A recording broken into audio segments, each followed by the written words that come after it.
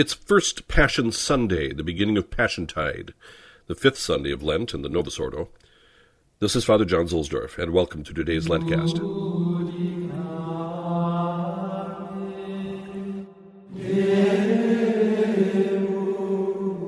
Today the Roman station is at St. Peter's in the Vatican. There is no collect, because yesterday in the ancient times, there was no Mass. They had lots of fasting and a great vigil, and then on Sunday morning, new priests were ordained, and so there is no collect church. The present basilica replaced the first basilica built here by the Emperor Constantine over the grave of St. Peter, who is buried in the cemetery next to the Circus of Caligula. Its internal area is 3.75 acres, and by some estimates it can hold up to 60,000 people. Lifting our eyes up to the cornice that runs around the whole perimeter of the basilica is the dialogue of Christ and Peter.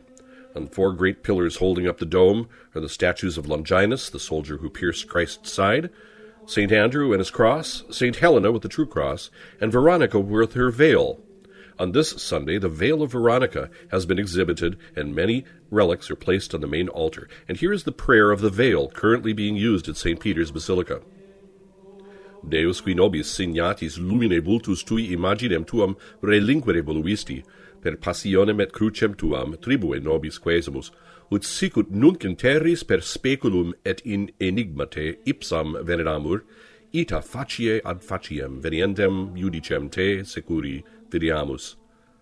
O God, who didst wish to leave thy image to us, who are marked with the light of thy countenance, through thy passion and cross grant us, we beseech thee, that as now upon the earth we venerate it through a glass darkly, so in safety may we see thee face to face when thou comest to judge, who livest and reignest with God the Father in the unity of the Holy Ghost, ever one God, world without end.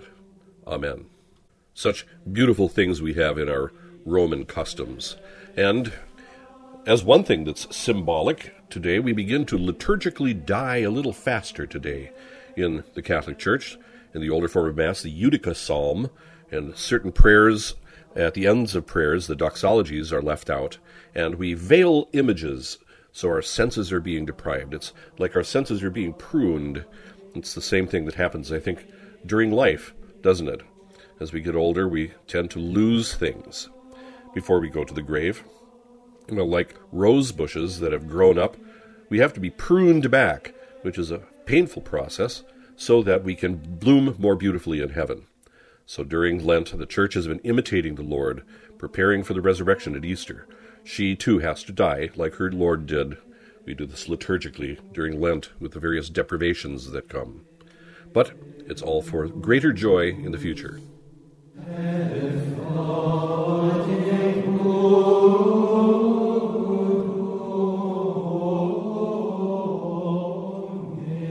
From Toward Easter by Father Patrick Troadec. To understand properly what St. Paul tells the Hebrews, we have to understand that, in the Old Covenant, the high priest entered once a year into the Holy of Holies to sprinkle the altar with the blood of goats and bulls offered in sacrifice in the temple. What the high priest used to do was a figure of what Christ himself carried out with his own blood by his sacrifice on the cross.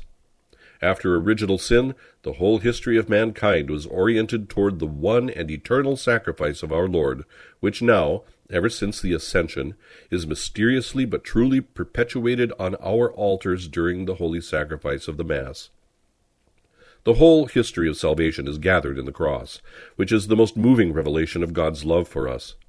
If it is true that there is no greater love than to give one's life for one's friends, what are we to think then of the degree of the love of our Lord for us, he who went so far as to die on the cross after enduring horrible sufferings? O Jesus, during this Passiontide which begins today, I am going to contemplate thy sacrifice. From this moment I want to consider attentively the price of my salvation, namely thy blood, the blood of a God. Help me to consider the intensity of thy love for me, love which led thee to become priest and victim, in order to open to me the gates of heaven. Help me also to associate my sufferings with thine own. From now on, I am going to continue my work of penance, not only to expiate my sins, but also to unite myself more intimately to thy holy passion.